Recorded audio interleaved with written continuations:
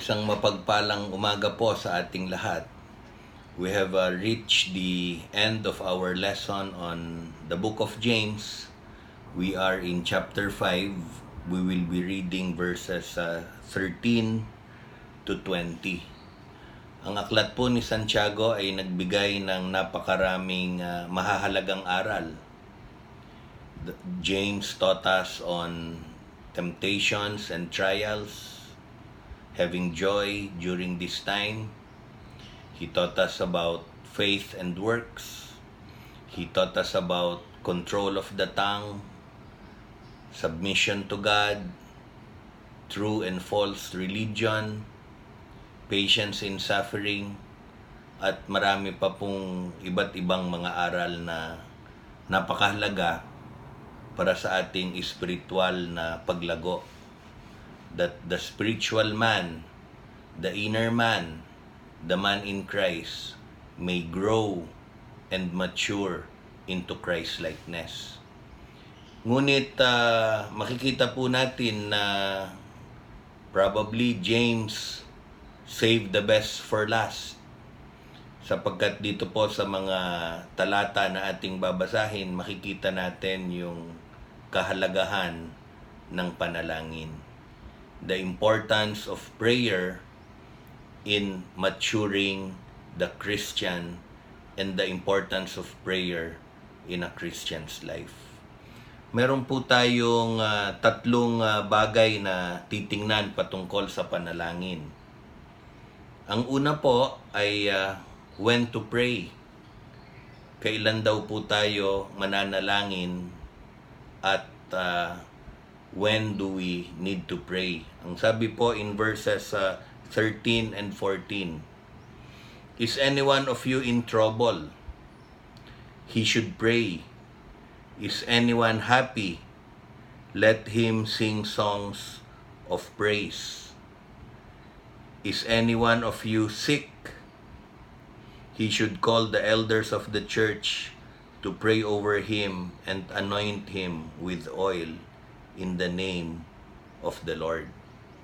So dito po makikita natin sa unang dalawang talata na tayo ay inaatasan ni Santiago na manalangin in bad times and in good times. In other words, we have to pray continually. Sabi nga po sa 1 Thessalonians 5, the Apostle Paul also said that we have to be continuously be praying. Sinabi rin po ni Apostol Pablo, pray without ceasing, na tayo po bilang mga mananampalataya ay patuloy at tuloy-tuloy na nananalangin. So kung merong may sakit, manalangin. Kung may kagalakan, manalangin. Na sa araw-araw po ng ating buhay, prayer should be the friend of a believer. Ang pangalawa po ay pinakita niya ano ang requirements, ano ang mga kailangan at nararapat sa ating panalangin. Ito po ay makikita natin in verses 15 to 16. At ito po ang sinasabi. And the prayer offered in faith will make the sick person well. The Lord will raise him up. If he has sinned, he will be forgiven. Therefore, confess your sins to each other and pray for each other so that you may be healed. The prayer of a righteous man is powerful and effective. Dito po sa ating nabasa ay may makikita po tayong apat na bagay na napakahalaga, requirements to prayer. Ang una po, ang sabi dito is the prayer offered in faith. So napakahalaga po na kung tayo nananalangin, tayo ay may tunay na pananampalataya. Without faith, it is impossible to please God. Ang sabi po sa Hebrews 11:6. Kaya kung tayo po ay mananalangin, tiyakin natin na tayo ay merong tunay at ganap na pananampalataya. Ang pangalawa, ang sabi po dito, therefore, confess your sins to each other and pray for each other. So ano pong makikita natin dito? Na kailangan po, when we pray, we have to be right with our brother. Kaya nga po, ang sinabi rin sa turo sa New Testament, if you have something against your brother, before you offer it, you have to ask forgiveness and make things right with your brother so your offering may be acceptable to God. So napakahalaga po na kung tayo ay nananalangin, tayo ay tiyakin natin na we are not just right with God, but we are also right with the brethren.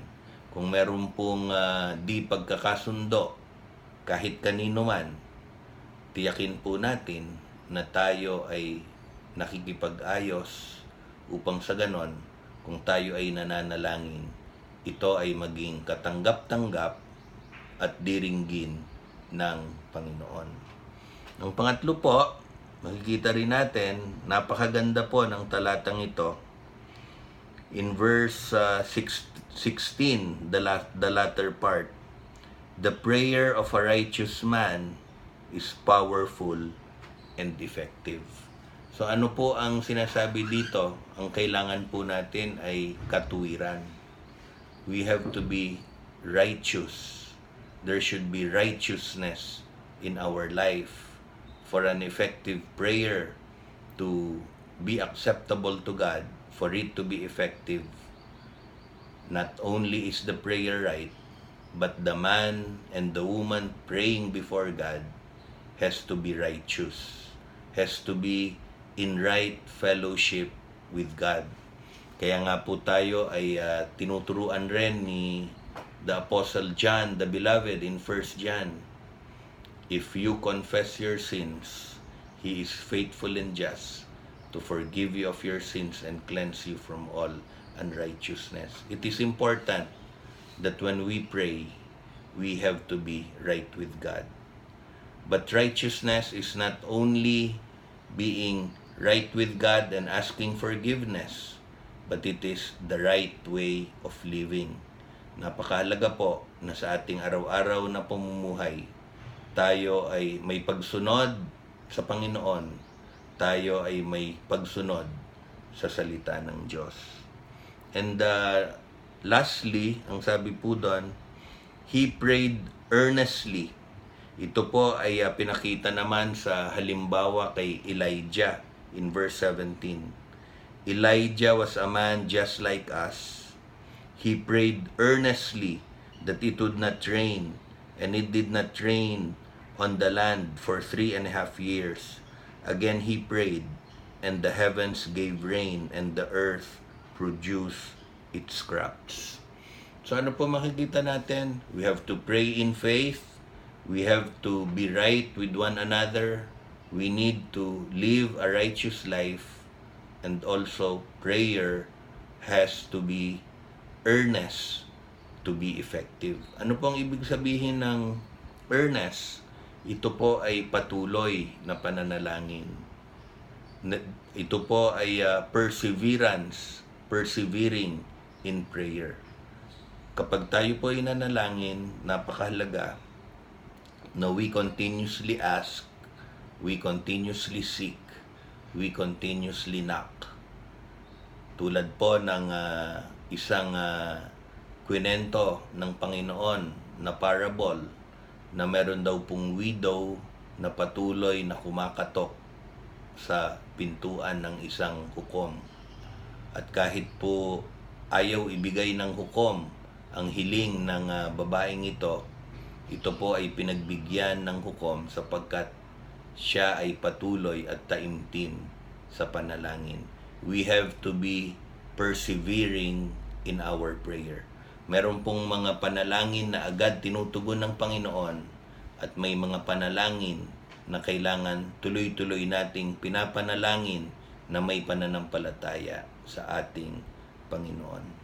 And in verses 18 to 20, we see the effects or the result of an effectual prayer. Ang sabi po in verses 18 to 20, again he prayed and the heavens gave rain. So makita po natin the result of earnest prayer.